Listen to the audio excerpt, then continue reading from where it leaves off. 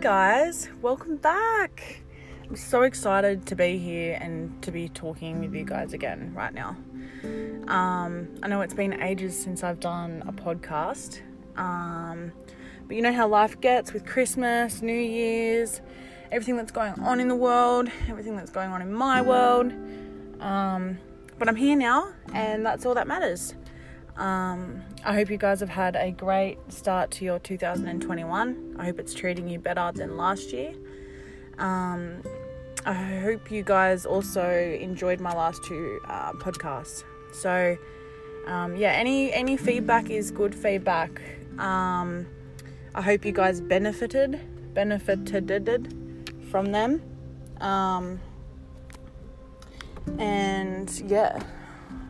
I need to put my phone on charge. It is on 5%. That is not good.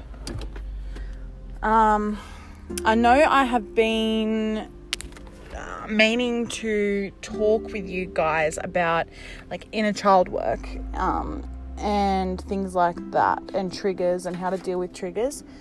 So that's what I'm going to be getting into with you guys today.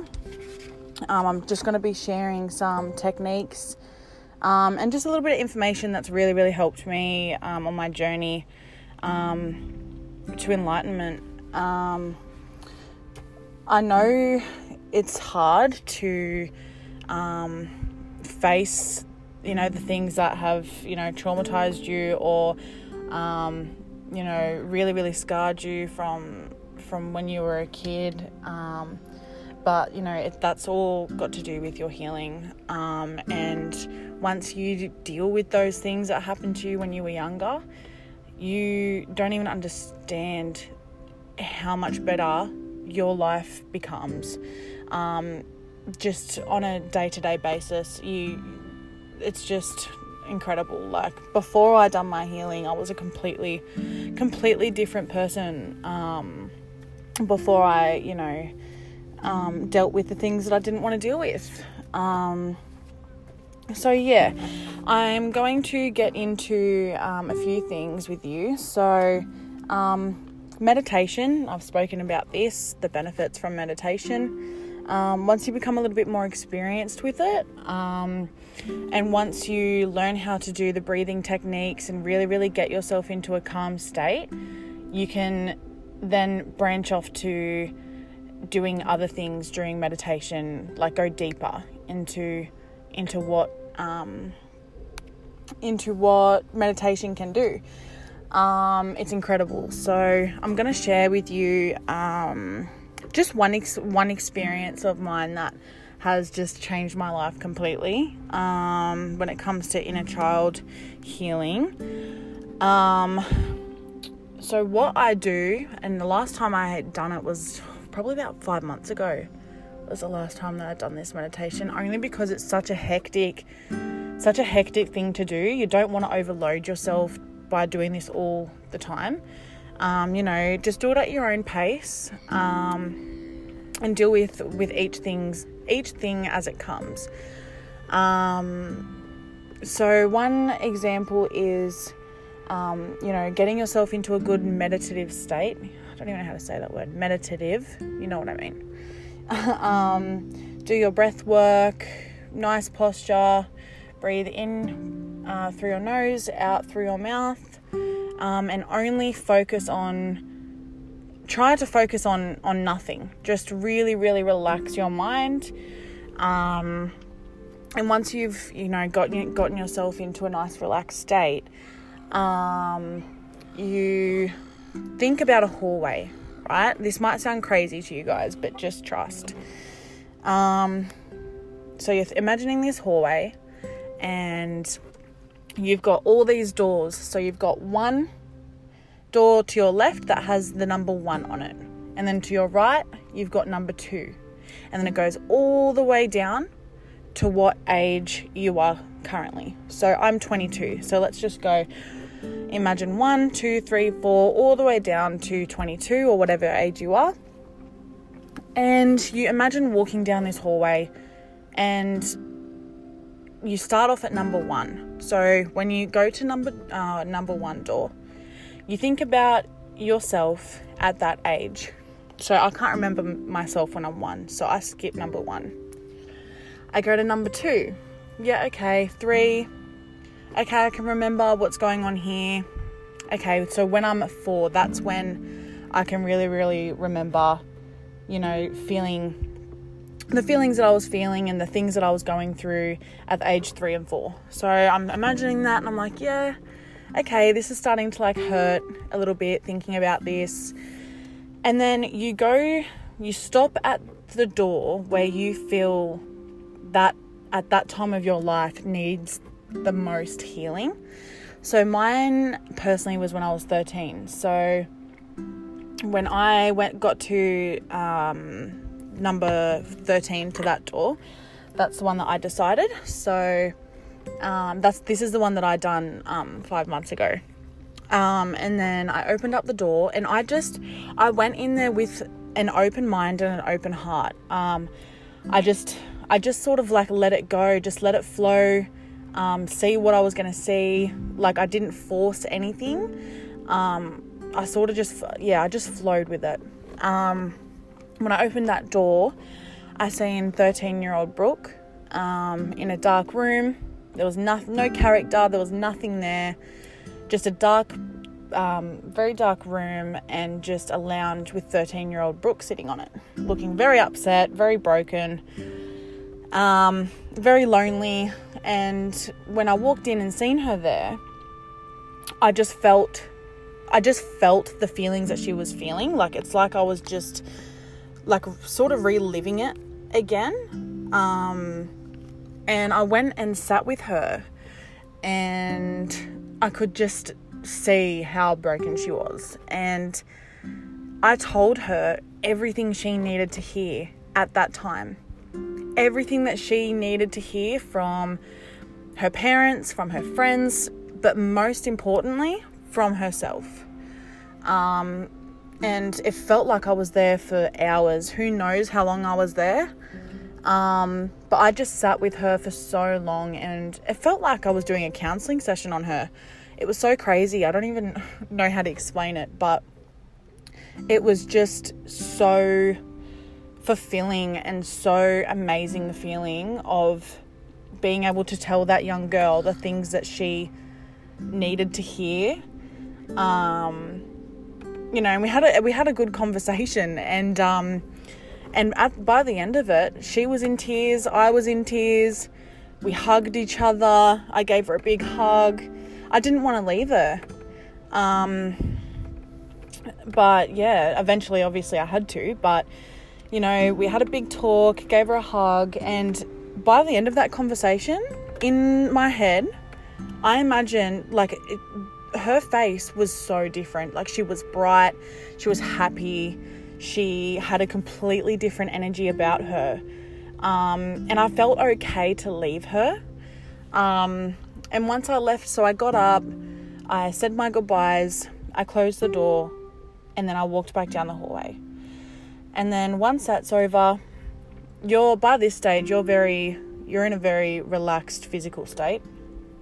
I started to wiggle my toes, wiggle my fingers, roll my neck around, just slowly come back to reality again. And at this stage, I was actually down at the beach, down at the rocks at the time. And it was just such a beautiful morning. It was, the sun was coming up and it was just the complete scene to be doing this. It was just unexplainable.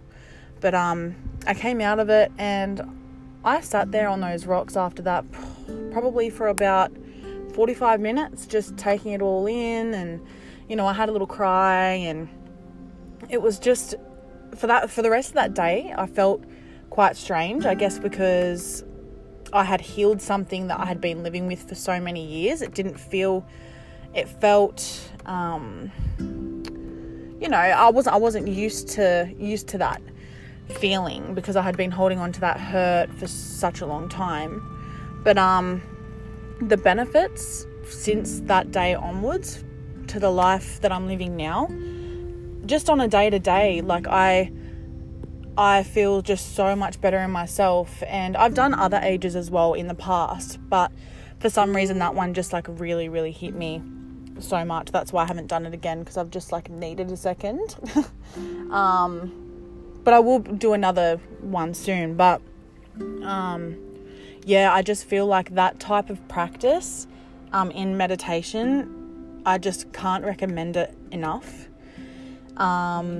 There's things, and you can tell that it works because there's things in your life after you do meditations like that usually before would trigger you because of certain things that you hadn't healed.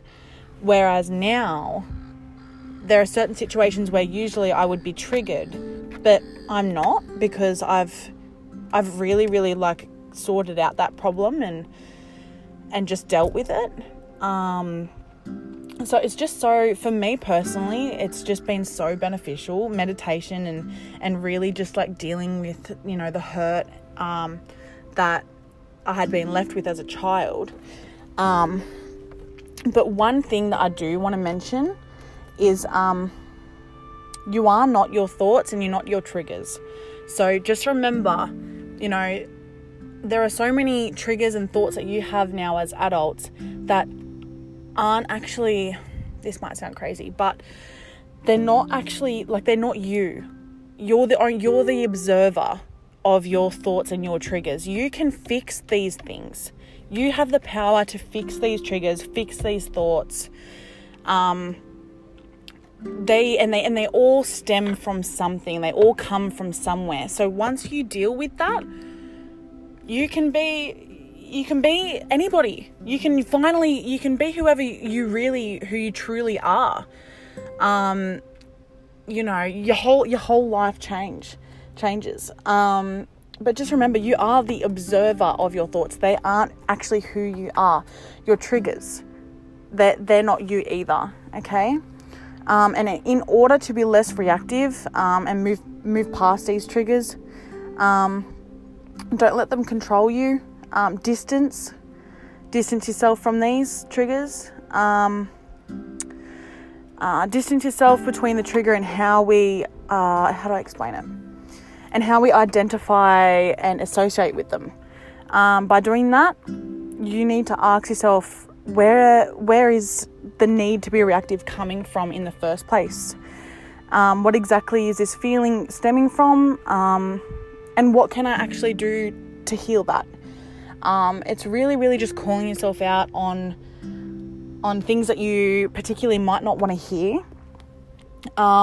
Forgiveness is a big thing. Okay, in order to deal with a lot of inner child stuff, you need to be able to forgive, and letting go as well. And I think that's when a lot of the breakthroughs really, really happen. I know it's hard, it's easier said than done, but practicing forgiveness and letting go, it doesn't come overnight, and it's not easy. What else? Anything or anyone as well that triggers you is also reflecting back to you a deeper inner wound that needs to be healed. Okay, so really, if someone's pissing you off or doing something that you don't like, it really, really is a reflection of something that you haven't healed within yourself. Because if it's so hard to explain sometimes. It's a part of yourself that you've repressed, and it's also a way that you aren't feeling seen or heard. Every therapist, psychologist, and even spiritual teachers has said this as well. But once you begin to, awaken to all of these things, all of these little layers of hurt, frustration, sadness, they will shed. And being aware and self-reflection, okay? Self-reflection is a must. Look, it's not going to be easy. It's not going to be easy at all. You're going to experience rage, anger, depression, anxiety, even fear. But you need to ride the wave. Allow these things to